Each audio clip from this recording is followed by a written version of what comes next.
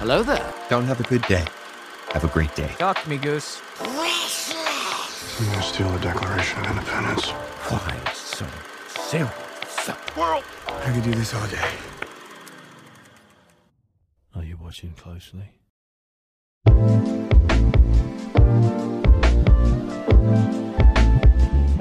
Welcome, everybody, to the One-Eyed Film Podcast. I'm your host, Seth Mossberg, and today we have my friend Deacon with me. Hello. Deacon and I have had an idea for an episode for a while now. He brought it up to me back when we started the podcast. He's done some research and is very interested in the topic of horror movies in the Christian faith. And we're going to be talking about that today. He's got a lot of good points to bring up and discuss. I may be playing devil's advocate a little bit. Some of them might be my own opinions that I bring up. This is a very touchy subject among Christians, and it's almost a very obvious answer. Most Christians are against horror movies just almost automatically, but as we will discuss in this episode, maybe be a little open-minded about it. And as you listen to this episode, just remember that this is for discussion. We don't require you now to watch a horror movie, whatever your opinion is at the end, but we want to have open discussion. And that's what Deacon and I are doing right now. And I hope that you will join in on that discussion in places like our Discord or our Instagram. So if you want to follow us over there and have those discussions, because this is a very controversial one that we want to touch on all perspectives. So if you have a thought that you would like to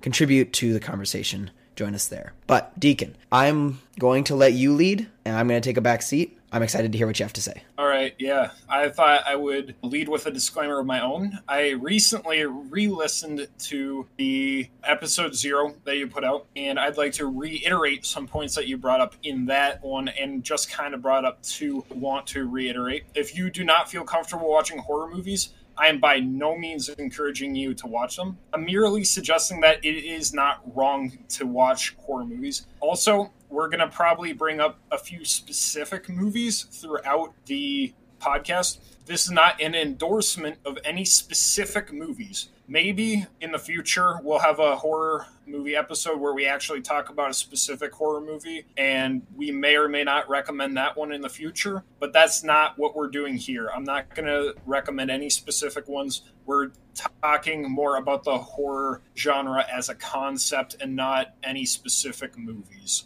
As well, this is kind of a Paul and the meat offered to idols situation where, whatever your conscience convicts you of, that's neither here nor there. I'm not even entirely sure where I stand on here, but I am bringing to you an argument in favor of the horror genre. That being said, I am a podcast fan, and I've always wanted to be on a podcast, and I've always wanted my own show. And so I thought that if I got my own show, I'd want it to be a game show. So I didn't tell you about this beforehand, Seth, but I've come up with my own game show idea, okay? Okay. And you're going to be the contestant on this game show. Sounds good. So, my name is Deacon Bach, and I will be your host today on horror movie or Bible story. Okay, so this is really easy. I'm going to give you a synopsis of a story, and you tell me whether or not it came from a Bible or was a horror movie. Really easy. Sounds good. Okay, story number 1. A man travels to a new, unfamiliar town. He's staying in a local hotel when some men try to break in to rape him. The men end up taking a girl traveling with the man and giving her to the crowds who were trying to break in, to which they rape and abuse her.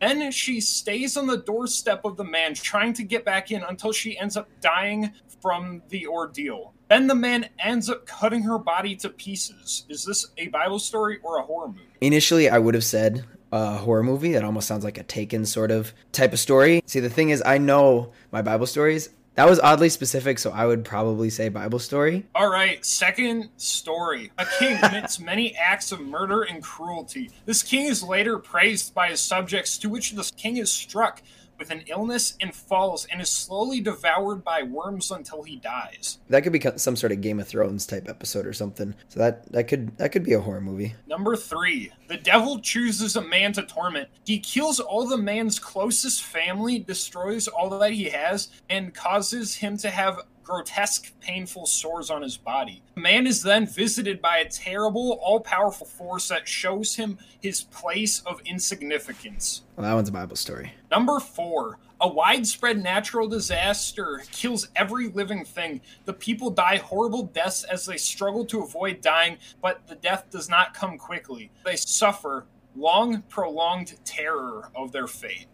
Horror movie. And number 5, a possessed man with long hair, long nails, and is naked stalks a local graveyard. He is supernaturally strong and torments the local population. The spirits eventually leave the man's body. They enter the bodies of some local animals, and the animals then run off a cliff, hitting the rocks at the bottom as they leave gory remains. Sounds like a horror movie. All right, Seth, would you like to know how you did? I'm scared to, but yes. Every single one of those was a Bible story, by the way. I knew it. There were no horror movies in that whole thing. They were all Bible stories. The first one was, I believe, in Kings, or maybe it was Chronicles, where a man and his prostitute go into a town, and then they end up cutting up the prostitute's body after she was raped and died, and sending it out to the tribes of Israel to show them how wicked this area was, and they ended up provoking a war. The king in question here, I believe, was Herod, and I believe that is in Acts, where he's devoured by worms. The devil chooses a man to torment. I think you figured this one out. That one was Job. Number 4, a widespread natural disaster kills every living thing. That's Noah and the ark. And the possessed one, the last one there, is Legion, the story of Legion. Mm-hmm. So, now, Seth, why do you think I would bring these stories up? Because a lot of people don't realize that the Bible is not precious moments from beginning to end. There are a lot of graphic things that happened in real life that are not prescriptive, but instead descriptive of what did happen. Exactly. And so, is there merit in talking about these stories that are in the Bible? Well, of course, they're in the Bible for a reason. They have a point. At the very least, it's the story of the world and God's glory in the end, or something along those lines where there's a reason that it's recorded. Yeah. So I want to know, Seth Mossberg of the When I Film podcast, I'd like to know what you would define art as, like as a concept, just art. Most often art relates to beauty, but I wouldn't definitively say that it is always beautiful.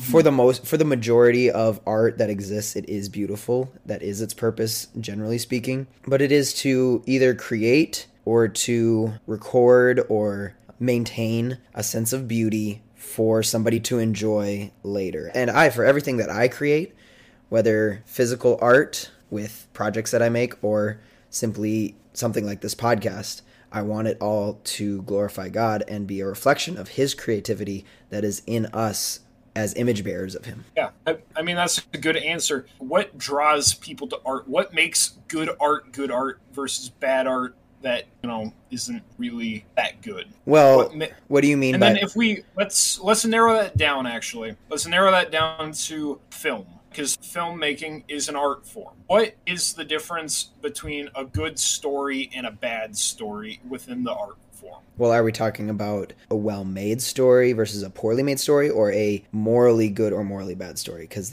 while they do relate, I do think there's a big difference. I would say, this is what I'm going to challenge you with, okay? I would say that you're attracted by God to truth. We like truth, and I think that good stories that really engage us and make us feel good are stories that have truth in them.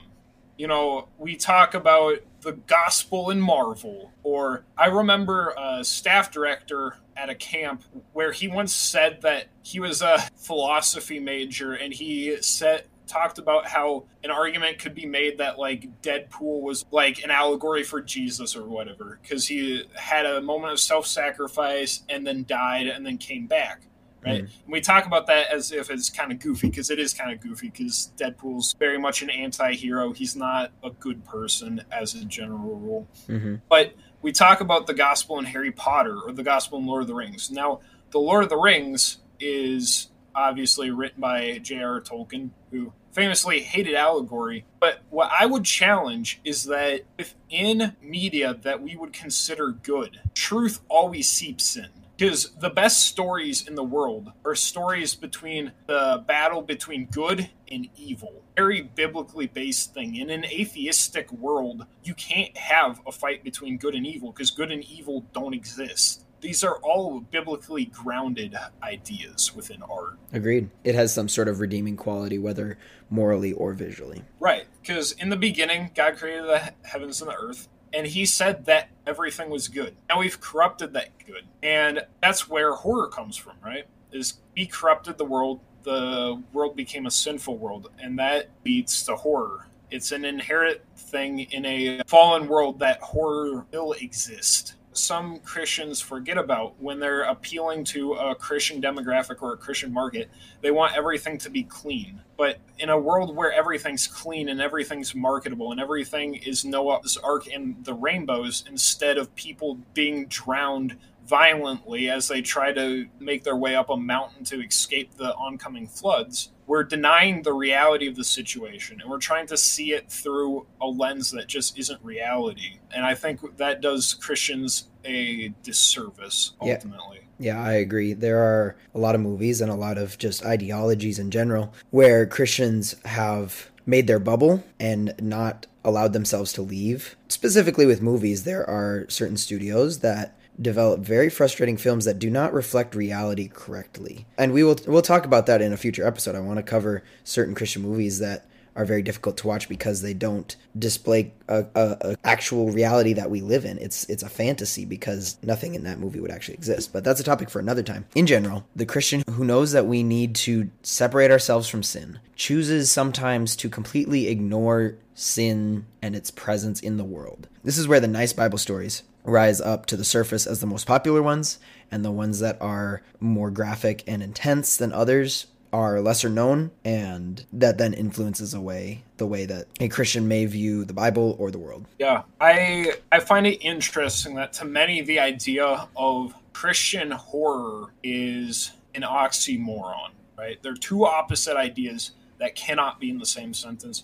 I was reading this book by, I believe his name was Mike Duran. It was called Christian Horror, and it was an argument in favor of Christian horror. And he's written several books for the Christian market. And he brought up the example that quite a few of his books he would consider horror. And he wasn't talking about his experience, but rather someone else's experience who wrote a book called Lazarus. And I remember the vague premise, but not well enough to actually describe it. But he submitted the book to be published by a Christian book publisher under the subcategory of Christian horror. And they changed it, I think, to like supernatural thriller or something. And he, in the book, laid out a list. And every time in his experience, there's like a list of names for these books that aren't Christian horror, but they denote the same thing. But as the Christian market, or at least the people on top in charge of the Christian market, have this aversion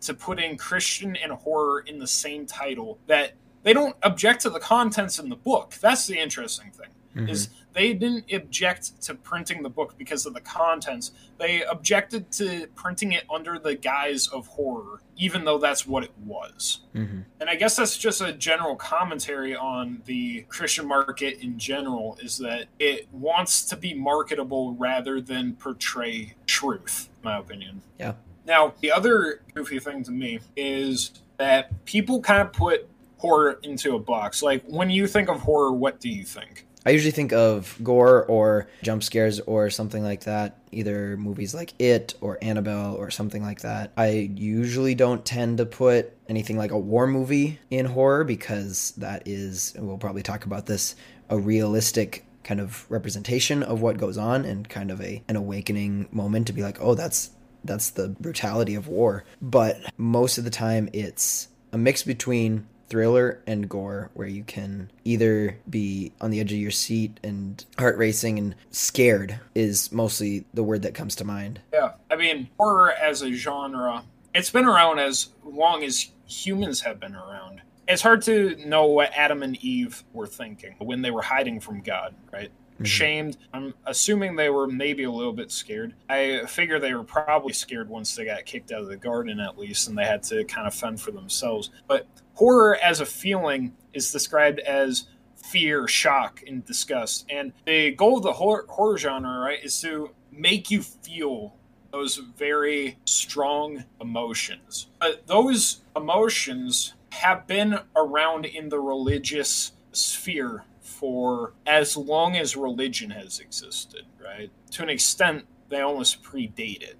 If you look at it, Christian art over the years has never shied away from the macabre. You know, paintings of the Final Judgment, I've been looking at some classical Renaissance art for the last month or so, and there's a few religious paintings of like the Last Judgment where God's going to judge everyone, and those are kind of disturbing. Like, you see these depictions of people in suffering, like being sent down to hell, but that's a reality of religious horror. Dante's Inferno from Dante's Divine Comedy is another great example. Are you familiar at all with Dante's Inferno? No, I'm not familiar. Dante's Inferno is one part to Dante's trilogy, or it's one book, I don't remember which, called The Divine Comedy, and it's about Dante's journey. He's writing about himself as he goes through a journey trying to get to heaven, and he has to journey through the Inferno, or hell, through Purgatorio to get to Paradiso, which is heaven. And along his journey, he's guided by different mentors or whatever as he's trying to make his way to heaven. But it's his artistic rendition of hell, and it's got a lot of disturbing imagery in it. But the point being, the origins of horror, like the oldest recorded stories of like horror, have come from the world's major religions, right? Whether it be stories in the Bible or stories like the epic tale of Beowulf, which people including H.P. Lovecraft would consider to be one of the earliest recorded horror stories, was written down by a Christian monk. Now, it included some pagan myth, but it also included a lot of religious imagery and symbolism within the tale of Beowulf. All that to say, until recently, Christian artists have not shied away from horror. So I want to pick your brain a little bit, Seth. I've been talking quite a bit. I want to pick your brain. Why do you think that the Christian market as of late has decided to shy away from it? From what I've heard from a lot of people, as I've prepped for this episode, I've been talking to others, seeing what their opinions are. Some people have just straight up said they're scaredy cats, which I think is funny. That's fine. I mean,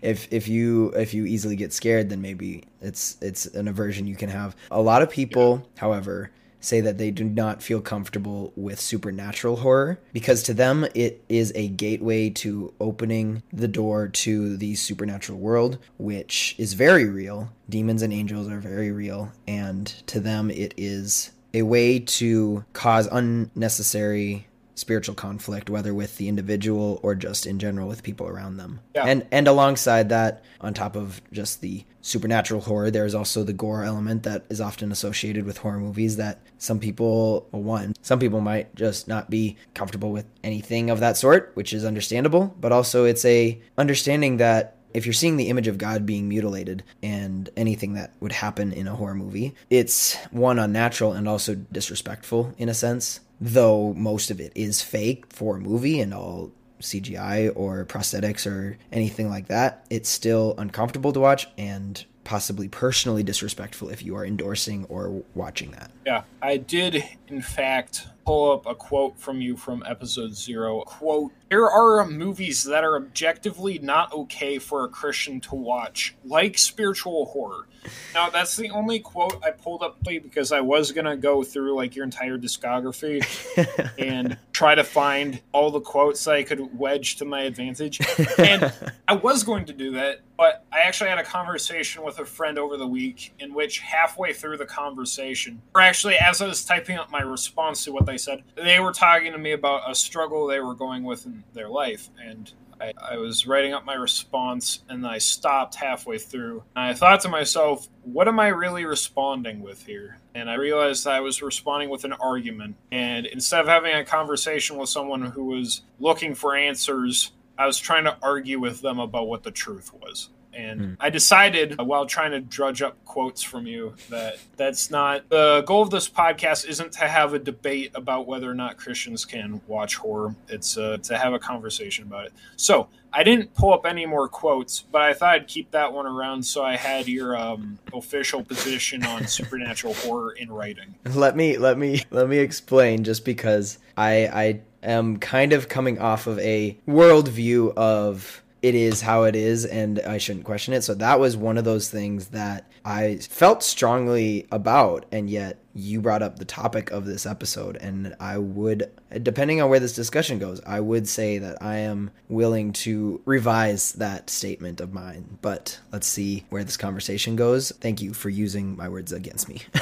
Seth, you don't understand. I'm going to destroy your argument so bad that you're going to go back and you are going to strike that sentence from the entire episode 0. Like that sentence isn't even going to exist anymore. They're going to go back, Seth, to fact check me that you actually said it, and they're just not going to be able to find it because you struck it. Please do. I look forward to it. Now, my parents, I was homeschooled, and you were homeschooled as well, right? Yes, I was. And, you know, as a homeschooler, I'm sure your parents, similar to mine, had kind of a monopoly on the content I consumed. Nothing that I watched didn't go through them. And so they kind of always did their thinking for me, but I'm kind of a free thinker, and I like to come up with ideas on my own. And so I would argue with them a lot about the content that I consumed. You know, it never went anywhere, but, you know, I gave it a honest effort. But that always put me into the perspective when entering new media. And I'm thankful for this perspective. And frankly, I'm thankful that my parents censored a lot of what I watched. Because now that I'm 18 and I watch some of these movies, I'm like, yeah, I can see why I wasn't allowed to watch that. And I respect the fact that I didn't watch it till now. But that means that when I go into new realms and I'm now trying to navigate this, because I'll tell you a story. A few months after I turned 18, I was at a friend's house and we had just finished playing a board game. And they were going to watch John Wick. I know my dad's opinion on John Wick, and I had inherited from him a similar opinion on John Wick. And I literally stepped outside of the house because I didn't want the other people in the house to hear me have this conversation with my dad. But I called them at 11 o'clock at night. I'm like, these guys are watching John Wick. Am I allowed to watch John Wick? And my dad just told me, dude, you're 18. You get to make that decision now. And so that was kind of an awakening for me where I was like, oh, this is my decision now. This is in my hands. I'm living at college right now, and I could watch whatever I wanted. My dad made it very clear, by the way. He gave me his opinion after that. He made it very clear that he was always open to giving his opinion and his wisdom to me, but ultimately that decision was up to me. But that being said, that means that lately I've been going into new genres with an open mind. A discerning mind, just like the podcast encourages. But I've been trying to go into new genres with a discerning mind, trying to figure out the merit in the genre. Now, all of that being said, when I realized that most people were against the supernatural horror genre, I was honestly surprised. Because I had been doing my research a while before, because I tried to have an H.P. Lovecraft phase in my early teen years. You ever have an H.P. Lovecraft phase, Seth? No, honestly, I don't even know who that is, so... Okay, do you know who Cthulhu is? Yes. Yeah, he's the guy who made Cthulhu. Gotcha. Among a bunch of other eldritch horrors. But I read this Christian article on why Lovecraft wasn't a scary concept for Christians. And so I'm going to give you a horror lesson in the 3 pillars of horror. There's physical, so that's like gore and disturbing imagery and stuff like that. There's supernatural horror, which, as the name would suggest, is supernatural things. Yeah, you know, ghosts, demons, the like. And then there's the third, which is cosmic horror. Now, H.P. Lovecraft explored the dimension of cosmic horror. Now, the supernatural side is its goal in making you feel a sense of horror, a sense of dread, is to have this force that is beyond you and is interacting in your life and terrorizing you, and you don't know what it is and what it's doing. That's the horror that comes from that. Violent horror, obviously, you like your body, I like my body, and I don't want my body to be ripped to shreds. And so that's disturbing, and frankly, we just have a gut reaction to seeing gore of disgust. When I see my organs on the floor, I'm not supposed to see my organs on the floor. Those aren't supposed to be there. They're supposed to be inside my body. Even the reaction you have to a broken bone or something like that, where it's just an injury that doesn't sit well with most people. Yeah, exactly. Or I'm a big football guy, and I watch a bunch of highlight channels, and sometimes some of these plays, like where they'll show a clip of a head injury or a leg injury, like they're kind of hard to watch sometimes because we know that's not supposed to be what happens. I think ultimately that, in that sense, that calls to our heavenly nature where we're longing for heaven. Like without God, we don't have this sense of peace at all. And we're disturbed by what goes on here on earth because we know that's not how it's supposed to be. We know that isn't supposed to happen. And so that's a little bit of longing for heaven. Cosmic horror is the idea that you are insignificant. That is the whole idea behind cosmic horror. The entire thing in Lovecraft was considered to be at least one of the originators of cosmic horror. And he talked about these eldritch gods like Cthulhu that were so beyond human comprehension. That was the thing, and the reason why cosmic horror isn't usually turned into horror movies is because the horrors that he describes are undescribable because the human brain cannot even comprehend what it's seeing. And the entire idea is that you are insignificant in the universe. And that, to, let's say, an atheist is kind of a horrific idea to think about. To think that you are meaningless and nothing you'll ever do amounts to these eldritch gods who are playing with you like you live in a dollhouse. Like, it's kind of a disturbing thought. As an example, one of Lovecraft's eldritch gods, the world that we're living in and we're operating in is within a dream. All of human history has happened within this dream of this being that's floating in space. And as soon as that being wakes up, our existence disappears. That's how meaningless we are in the grand scheme of things. We're just playing a dream in someone else's brain. I mean, there's other examples, but that's one of Lovecraft's stories, you're saying? Yeah, or okay. I don't know if it's in one of his stories, but it's within his mythos. Gotcha. One of his actual stories, which I've read, is about the King in Yellow's play. And so there's this play called The King in Yellow, and it was written by some random dude in the Middle East because everything supernatural in Lovecraft's mythos comes from the Middle East. It's this play that reveals to you the truth of the universe. And I think this breaks down really what Lovecraft's concept of horror is there's this play that reveals the secrets of the universe to you. And anyone who reads this play and learns the secrets of the universe goes mad and kills themselves. That's how disturbing the secrets of the universe.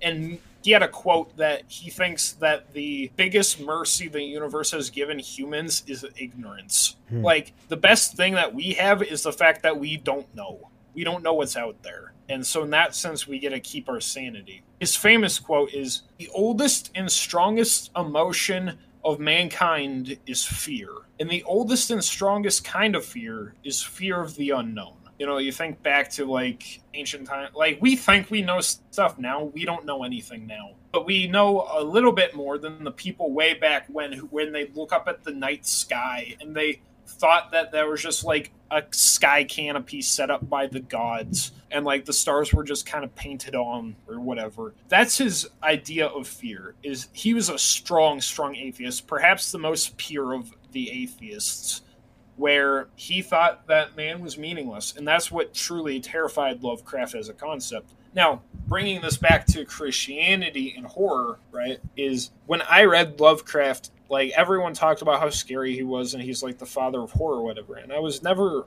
once scared because I have hope. I know that the God of the universe who created everything created me, and he loves me and cares about me. In fact, he sent his son to die to save me. And so the fear of the unknown is almost non-existent. In fact, the fear of being meaningless is almost meaningless to me because I can't understand that. I empathize with atheists who would be terrified of the idea of being insignificant and being a blip in the cosmic timeline. But I don't have that fear because I have hope. And so as the argument proceeds, right, we talk about physical horror. And yes, it's gross out. You're going to have a gag reflex when you see blood and guts and gore and whatever. That's natural. That's part of the body, human's natural reaction to gore. However, the Bible says, Jesus says, do not fear those who can only kill the body, and once they've killed the body, can no longer do anything to you. Fear him who can cast you into hell after you're dead, right? That's who we should really be fearing. So ultimately, physical horror shouldn't really be that scary. Disturbing? Sure. Something you want to put into your life?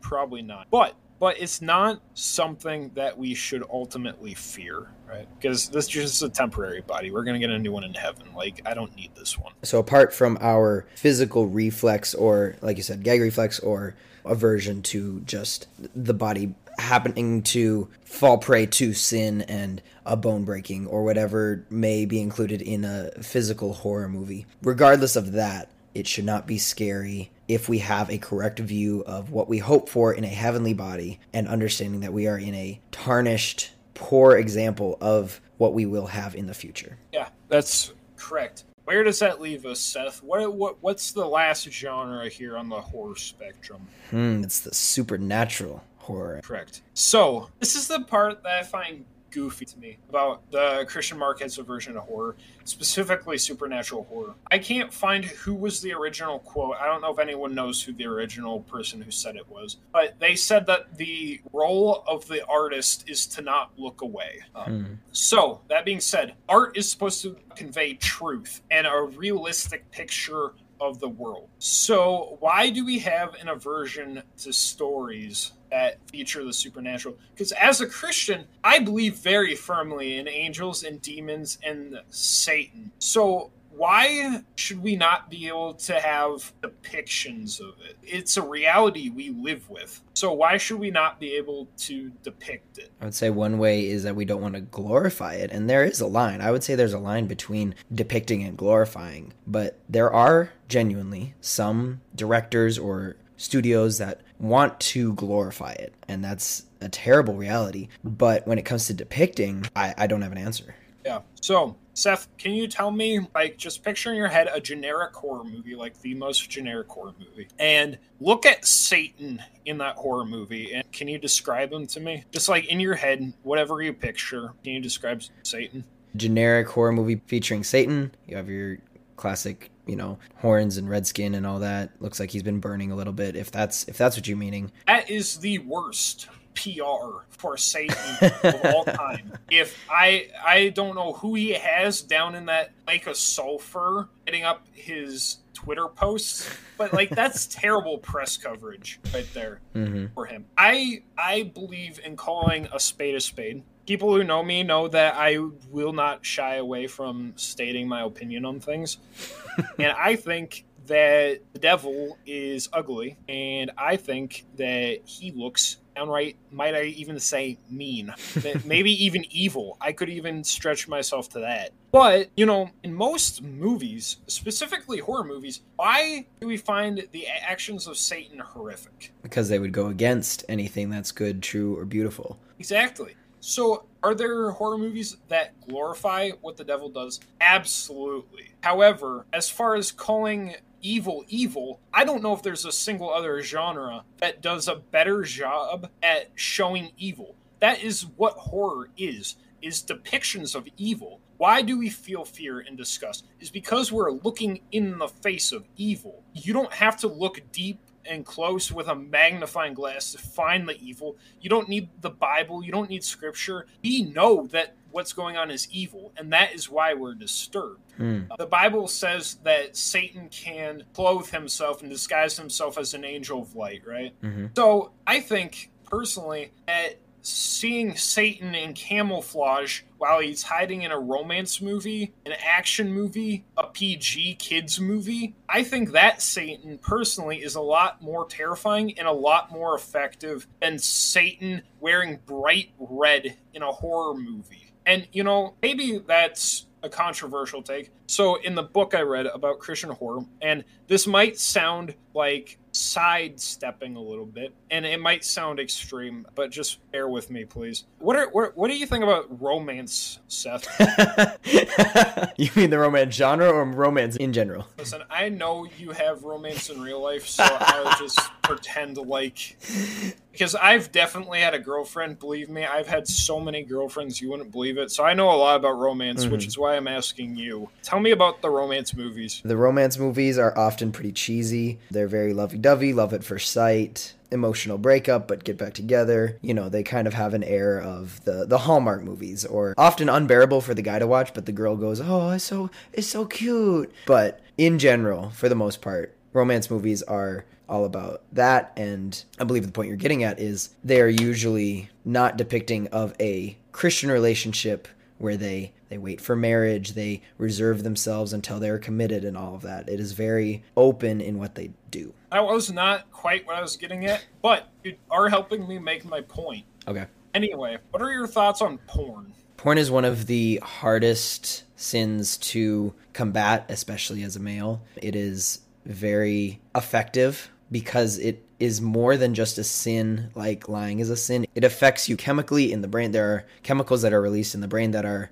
influenced by watching porn or any provocative or suggestive images or videos like that. And so more than just lying, where it is a mental game where you need to have power over the desire to lie or any other sin, porn is especially difficult to overcome and to beat because it is an addiction that can develop in your mind, and very few men don't struggle with it. And I say men, but men and women I know both struggle with this sin. It's very prevalent in our society. I agree. I mean, it's a sin against the body too, right? And that's part of what makes it so potent. But what do the two things of romance movies and porn have in common? And you touched on this a little bit when you talked about the romance movies. They often walk the line of how much do you show, how much do the characters do. The one movie that I brought up in episode 0 was Where the Crawdads Sing, and when I went to go see that with my friends, we were very surprised to see a lot of skin showing in that movie, and that made us uncomfortable, to be sure. But that is an example of the characters not having the same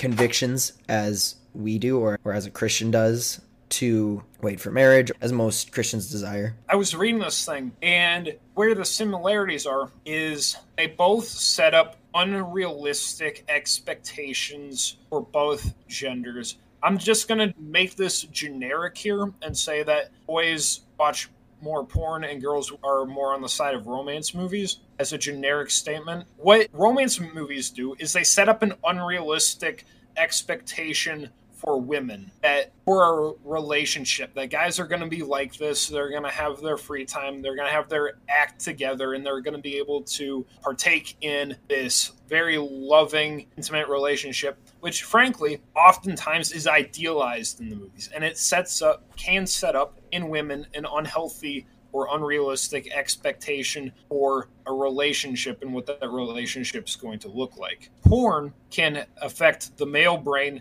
into this idea of like constantly looking for sex, trying to have sex, and like it sets up this unrealistic expectation for relationships, that in a relationship there's going to be sex all the time. Now, both of these are different, and I agree one is probably much worse than the other one. But in the brain, they take what should be a good thing, sex and romance. So that's a gift from God. He gave it to us. He gave us attraction to the opposite sex. But when we misuse it within art, we create unrealistic expectations and we end up poisoning our own brains and our own thoughts. Now, what horror, I think, one of its merits is, like I said, it doesn't try to disguise Satan. Satan in a romance movie can disguise himself as the leading male actor, the leading female actor, or he can disguise himself in a romance movie very well, and he can hinder relationships between humans by affecting how we think about relationships. And I would think that both of us probably agree that he's definitely in the porn industry, but we don't necessarily think that maybe he's in romance, at least when you think about it. But that's what makes him more dangerous in the romance rather than the horror. Is he in the horror genre? Absolutely. But when we see him in the horror genre, we know he's the bad guy. We don't like him. He's the one who's making us scared, and we don't want to be scared. We don't want to be scared. But when we're looking starstruck at this shirtless dude with like an 8-pack of abs, that's where Satan hides most effectively, is because he looks attractive when he can slide into something like a romance movie. Now, I would define your terms a little bit more. That does not mean by any means that any good-looking guy is Satan. Any romance movie is I would of be devil if that was the case. I can attest to that. I've seen Deacon at the beach. What we're saying and what Deacon is getting at is that in disguising himself as a wolf in sheep's clothing, it is a lot more difficult to find the evil in something that looks good rather than something that is blatantly evil and wrong and trying to find it. When you say Satan is dressing up as a ripped guy, what you mean by that is he could be the unrealistic expectations, trying to break down the wall of our convictions. If we go with the general conception of women being affected by romance movies, our conviction of not every man has everything together. So presenting himself in a way that redirects the viewer to look at a situation in a way that is not biblical is where he strikes. And if that's Correct. If that's a romance movie for anyone, male or female, or porn for anyone, male or female, that is his goal, is to redirect your vision to something that looks good but is not the truth. Anything that falls in that category, he is working in. Agreed?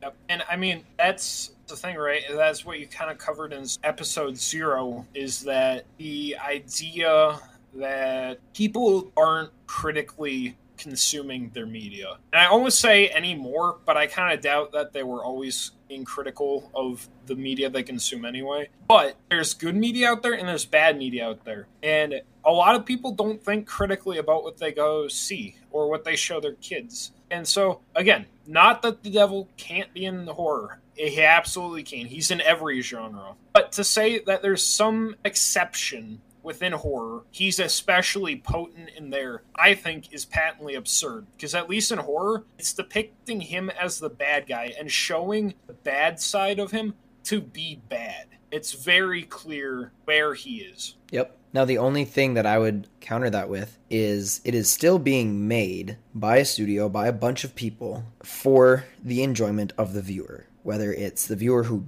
wants to be scared or the viewer who just wants to challenge themselves, whatever it may be, whatever reason they're going to see it. There's still a whole production that is being made to display whatever it may be, whether it's writing a story of a ghost or demon or something haunting a human, or like The Thing when that first came out, and it's a parasite that basically mutilates the human body. People are still making that for entertainment. That's what movie is for. It's for entertainment. And it's, I guess the most I have to say is it's unfortunate that they are doing that. And as the viewer, or even as the people putting work into this, it's not to show that it is bad or wrong, I guess, in the sense that, what, like you were saying, Satan and sin in horror movies is very obviously bad or wrong. So my only point is that while we may see it as the viewer, there are people who are in the entertainment business making those movies, maybe for money, but yes, to be entertaining. Yeah, absolutely. And to kind of counter the counter, but it's not really a counter, because I will acknowledge that, is absolutely. There are definitely torture porns, slashers, where the entire point is to, quote unquote, entertain the audience with gore and like the most extreme, vile things possible. That's absolutely a genre, and that's absolutely a market. I do not disagree there. But at the same time, a little bit of a counter to that, while acknowledging the truth of what you said, going back to the romance movie example, there are some people who genuinely were trying to make a good romance movie and, like, completely by accident made a romance movie that set up unreal expectations. There's an entire genre of, like, and I don't understand this. I'm not a middle-aged woman, but I'm also so confused about the historical romantic Christian fiction market. But it's like historical fiction. Mm-hmm. But it's a big genre. There is definitely some people who purposefully understand that that's what women want to see. And so for entertainment, they create something that isn't realistic or a good portrayal or healthy necessarily to consume. So, while not completely countering, because yes, I acknowledge that there's bad horror, that also comes with the territory of discernment, of saying you need to discern which horror movies are worth seeing and which horror movies are not worth seeing, just like you would any other movie. Some action movies are not worth seeing. Some action movies are worth seeing. A movie I watched very recently, which you also watched, a movie to which I very much enjoyed, and I know you did, Hacksaw Ridge. Mm-hmm. And I know that you said explicitly that you don't know if you'd put war movies in the same category as horror. Mm-hmm. And that's fine. We don't have to. However, there are some very obvious, horrific parts to the movie Hacksaw Ridge. Now, I loved the movie, and I thought the religious symbolism and the message of the movie was phenomenal. Really quick, for those of you who aren't aware, Hacksaw Ridge is a movie about Desmond Doss, who was a real man who put in a request when he was drafted for World War II to be allowed not to hold a gun and instead be a medic because of his personal religious beliefs. And because of that, he saved many men on the battlefield. And this movie is a really good representation of conviction and how that can play out to your benefit even when everyone else is laughing at you or not understanding. But it is a very quote-unquote realistic war movie. Yeah. So we'll just, this is a minor spoiler. It's a thing that happens late in the movie, but it's not really a spoiler because you kind of see it coming. But they're creeping and they're advancing to this Japanese bunker on Hacksaw Ridge. And one of these officers, or I don't even know if it's an officer, one of the soldiers creeps up to this hill and he places his hand on, I don't know if he thought it was dirt or if he knew it was a body, but he places his hand on the legs of what he probably assumed was a dead soldier. The soldier turns out to not be dead. Why the soldier's there, whether or not he was instantly came back to cognition once he was touched or if he was planted as a trap, I don't really know. I don't really care. Anyway, the guy shoots up, sits up immediately and screams. And so the audience is completely jump scared by him. And from the bunker, the Japanese are alerted and the guy gets absolutely shredded with bullets. Absolutely riddled with them. And it's gory and it was disturbing. Mm-hmm. I was expecting a disturbing, gory battle sequence because that's what is displayed in the opening. But that part specifically actually really disturbed me. And imagery of gore and whatnot is placed throughout the movie, throughout the battle sequence. But would you say, Seth, that the gore, and maybe not the gore, but at least at minimum the violence was necessary to the movie? Absolutely. If you can't really whitewash a war movie and make it nice and easy to watch, at least if you're going for realism. I know there are a lot of movies, Saving Private Ryan, 13 Hours, lots of movies that just show the brutality of war and the realism. Obviously, they're not actually committing violence against actors and causing them any harm. It's all practical effects or CGI, but it still gets the message across of the sad reality of war and its destruction that it can cause. I'm glad that that's the case because I would be very concerned at the number of dead actors if those were. But that being said, in this movie, I wouldn't necessarily say that all war movies need the same level of gore and violence, but certainly All Quiet on the Western Front and Hacksaw Ridge. The point of those movies wasn't necessarily... All Quiet on the Western Front actually was an anti-war movie, but Hacksaw Ridge wasn't an anti-war movie. But it was necessary for the movie to show the brutality of war. Just like how All Quiet on the Western Front requires the showing of the brutality and the bloody reality to show why war changes people and why it's bad. You know, in the Hacksaw Ridge, we see Desmond's dad has severe PTSD, and we see the effect of war. And to be honest, I have had a non-traumatic life, and I'm grateful for that. I haven't had to experience anything remotely like that. But to get me to understand why someone would be disturbed like that, I have to be able to see something like what happened to understand where they're coming from. You know, empathy can only go so far if you're just hearing about it. But to get a taste of, I'm not even going to pretend I know remotely what it's like to be in war. But to be disturbed by images of what war was going to be like for those soldiers is the only way that that story can effectively be told. Yeah. You know, I don't think I ever learned about Desmond Doss in any of my history books, but if you had told me before I watched the movie that he was responsible, and this is not a spoiler because this is just historical fact, but he saved 75 people single-handedly. Now, if you had told me that, I would have had probably the reaction of, oh, that's pretty cool. Like that's solid. Like, I don't know if I could save 75 people. I probably couldn't. But, and like, I knew going into the movie that he single-handedly saved 75 people. And I was like, oh, yeah, that's kind of cool. To understand what he had to go through, I appreciated by the end of the movie, he saved 75 people so much more. But the only way I was able to appreciate and understand the gravity of what it meant to be on that battlefield and save 75 people.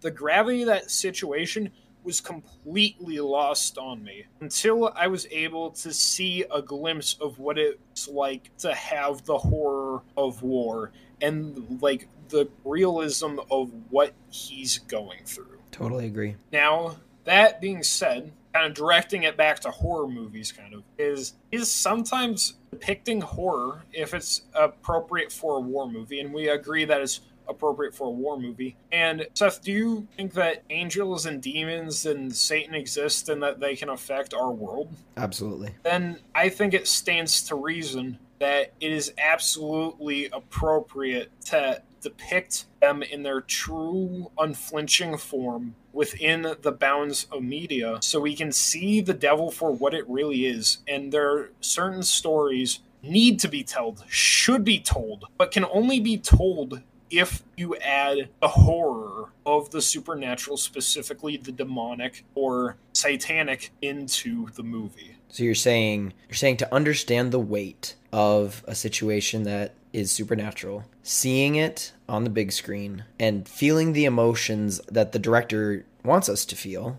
whatever they may be, is beneficial to us so that we can understand the gravity of any real life supernatural instances that we have. Yeah. And let's expand this a little bit to the real world. I was not alive for 9/11. I was, but I was like 6 months old. Yeah. And that's one of those events where a lot of people, my parents included, could tell me exactly where they were when it happened. Mm-hmm. That's how impactful it was. Why is it impactful? Why is that so memorable? It's because they turned on the TV and they saw 2 buildings collapse in a terrorist attack. To understand, like, yes, it's bad, and I absolutely acknowledge it's bad, but it does not impact me the same way that it does my parents. Because my parents experienced it.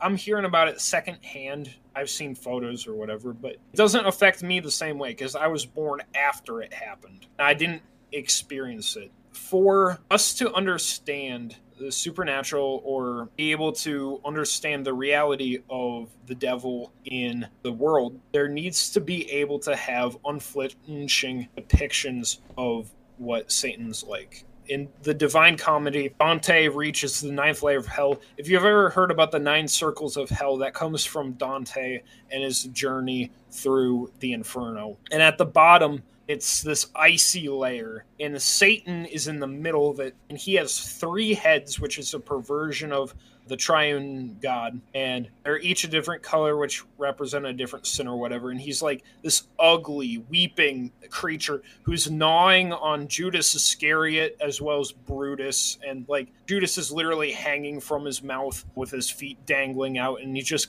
eternally being gnawed on by Satan. And it's disturbing and disgusting. But ultimately, what that serves to do is show you the reality. In this case, it shows the punishment that Satan's enduring. Not that it's necessarily a realistic depiction, but it's showing that in The Conjuring, which I will not pretend to have seen, I have not seen The Conjuring. But from what I understand, is it shows a girl who has been possessed by a demon and does a bunch of demon-possessed things. If they made a story of Legion, I would demand that if Legion was a movie, the story of Jesus and Legion, I would demand that that movie was rated R. Because it should be. It should be able to accurately depict what happened and demonstrate what Jesus was able to do. And so this is ultimately the thesis of why Christian horror is a good thing and should happen, is you need horror to frame good. The ultimate purpose of horror, what you should strive to do with horror, is to give hope. Hope is the ultimate thing. What does Paul say in Romans? Suffering produces endurance, and endurance produces character, and character produces hope. And that hope does not put us to shame. It's this idea that the suffering, the horror, all ultimately builds up to a message of hope. In the story of The Conjuring, someone is possessed, and eventually they're freed of that. That's the hope that we're seeking. In the Hacksaw Ridge, we're shown the horrors of war, so we can see the hope and goodness and the self-sacrificial nature of Desmond Doss, who went into that horror. He went into that horror to save 75 people. Some of them even being on the other side. He saved some Japanese soldiers too. And I think ultimately, we'll talk in the future about The Passion of the Christ, which is considered to be a horror movie by many people because of the horrific nature of the crucifixion. Jesus came down to us into horror. Our world is fallen, and the fallen world is inherently horrific. He came in and he experienced horror and went through that ultimately to save us and give us hope, which is kind of, like I said, why I brought up Hacksaw Ridge, is because in a way, him going in, Desmond Doss had a choice. He could have gone back to the base camp and he would have been fine. He chose to go into the horror to save others. And ultimately, from a Christian horror perspective, that's what horror should do. It should give us a realistic, unflinching perspective on the fallen nature and the sinful nature of the world, so that we can see the hope that God provides for us. The goodness in the world can only be shown by contrasting it with the horror. That's the interesting thing, is how much religious imagery is in horror? A lot. Just think about it. There's a lot of religious imagery in horror generically. We live in a fairly atheistic society. We are going further and further away from God, and less people are believing in God. And yet, we continue to have this interesting fascination with supernatural horror, which the atheistic perspective should have completely discarded. We still have real religious imagery. Why? Because the imagery of the cross or any other sort of imagery like that has power, and the directors know that. Yeah, and I think that it ultimately calls back to a truth. Also, as I said earlier, an atheistic perspective cannot have this fight, this war of good and evil. In a good horror movie, in my opinion, my metric would be where the horror is ultimately overcome by good, whether or not that's people or divine intervention or whatever the process being. To have evil in a story, there has to be a good to contrast it with. Is evil, if there is no good, there is no evil. Correct. You can have good and evil, but you can't have just evil. Right. In the beginning, God created the heavens and the earth, and he looked over his creation, right? And he said it is good. I firmly believe that everything in the world was perfect. If evil existed before God created, that leads us to this idea of dualism. And dualism is like a yin-yang idea, where good and evil fight. Sometimes evil wins, sometimes good wins. And they're like these two cosmic entities that are constantly fighting over the universe. And that is an inherently non-Christian idea. Christianity believes firmly in a good God and corruption. Evil cannot exist without good, because evil does not have the ability to create. God created everything, and he said it was good. Using free will and the choices that he gave us the ability to do, we created evil. We do evil things. Evil does not have the ability to create anything. And how I can demonstrate this is saying that every sin, in my opinion, is a perversion of a good thing. Lust is an inherently evil thing. However, is merely a perversion of romantic interest, which is a good thing that God has programmed us with. I think that God called us to be stewards and to be smart with our money. Theft is a bad thing, but the desire to want something and to work for something and to get something isn't necessarily a bad thing. God encourages us to work hard and to earn an honest living. Now, we're going about that in a dishonest way. Every sin is a perversion of a good thing that God wants us to pursue. And a more pop cultural example is Tolkien's orcs from Lord of the Rings. They are evil beings created by Sauron, but the catch is they're not created by Sauron, because Tolkien specifically made it that evil doesn't have the power to create their own race. They're corruptions of elves. They came from the elves, which are, like in Tolkien's mythos, good beings. And they were corrupted and they were turned into this disgusting, sinful version of the elves. Not that the elves didn't sin, but this evil version of the elves, which were the orcs. Because evil on its own does not have the power to create. Now, that being said, swinging it back to horror movies, if we're depicting an accurate representation of evil, an accurate representation of evil requires there to be good. Now, whether or not the director chooses to show the good is kind of up to them and how they do it. And I'd say a director who chooses not to include good is doing a major disservice to his movie and to the truth. But for there to be evil, there necessarily has to be a good. Usually the good comes from maybe the protagonist or one of the side characters in it. Or even some movies explicitly mention God, even if God doesn't do something in the movie, because we know sometimes God doesn't fix all the suffering. But that doesn't change the fact that he's still there.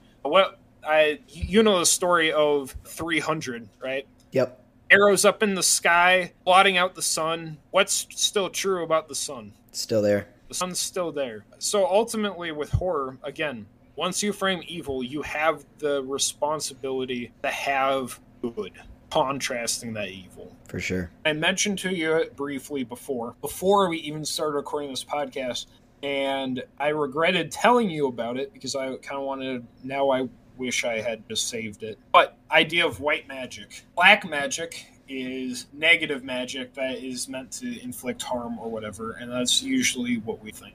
When we think of magic, is black magic. Now, white magic is the opposite. White magic has the quote-unquote power to heal and to restore and to make holy. I think that oftentimes when people say that satanic imagery and symbolism are used, that it opens a door to the demonic realm. And are they necessarily wrong? Maybe, maybe not. But what I do think is that we, as a Christian culture, have maybe given too much power to these symbols. In Harry Potter, Voldemort goes by you-know-who. Almost everyone in the wizarding world refers to Voldemort as you-know-who. And as Dumbledore tells Harry, this is idiotic. Why is it idiotic? Because by refusing to say Voldemort's real name, we are giving him more power than he had. And by refusing to portray accurately demons, we are giving them more power than they had.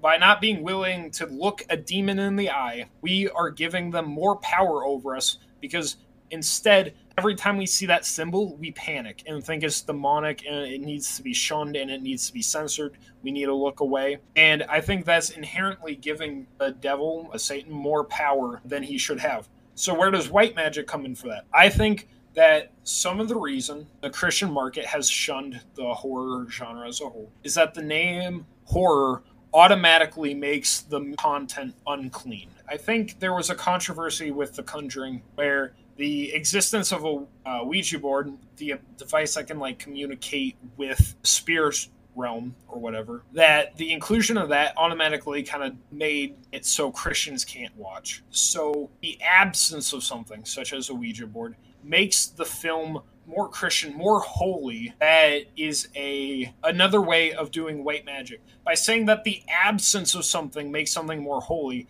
is like saying that the presence of something makes it holy. I'm not going to say that J.R. Tolkien's world is holy, but we can agree that there's a lot of religious symbolism and kind of parallelism in literature. Yes, for sure. And we can say the same thing about Narnia. Yep, even more obvious, but both of them were based in the Christian faith. Yeah, but could we say that it's less holy because they didn't mention Jesus, or they didn't drop some scripture, or there wasn't a cross? in the Narnia series or the Lord of the Rings series? No. Right. The absence of these quote-unquote demonic things that we've given all this power to doesn't make media more Christ and doesn't make the media more holy. That's giving them power that they don't deserve. Just like the inclusion of scripture or a crucifix doesn't make things inherently more Christian. The absence of things doesn't make things more Christian. And so, as far as opening the realm to the demonic, absolutely. Could it do that? Sure. I have no doubts. Could any other genre accomplish the same thing of opening up the realm to the demonic? Yeah. Is the horror genre maybe more susceptible because it has depictions of the demonic? Quite possibly. However, by turning away from all things demonic and not being willing to explore that as a topic is not accurate to the world around us. And that's trying to look at the world through a sanitized lens, which is not the job of the Christian. The job of the Christian is to look away, unflinching at the world, and be able to see the sinfulness in it. Also tell the sinful world, broken, horrific world, about the love and the hope that there is in Christ. Because the only way that you can overcome the horror of the horror genre and the horrors of the real world is with hope. And that hope is only found in Jesus. Amen. It's great words. Well said. I think this was a great conversation to have. You have definitely done your research. I really appreciate all that you brought to the table. And if you have any thoughts, we would love for you to join our Discord and bring them up for conversation, for everyone to be able to converse and talk about these things. Join us over there. Follow our Instagram where we post updates on when episodes go live and also highlights of the episodes. We are also now on YouTube and TikTok, so follow us there for short form content, clips from these episodes. Deacon, thank you so much for being here. I hope we can do another episode sometime soon. Yeah, absolutely. Thanks. And with that, I hope you guys have a great day. We love you. Peace. Bye.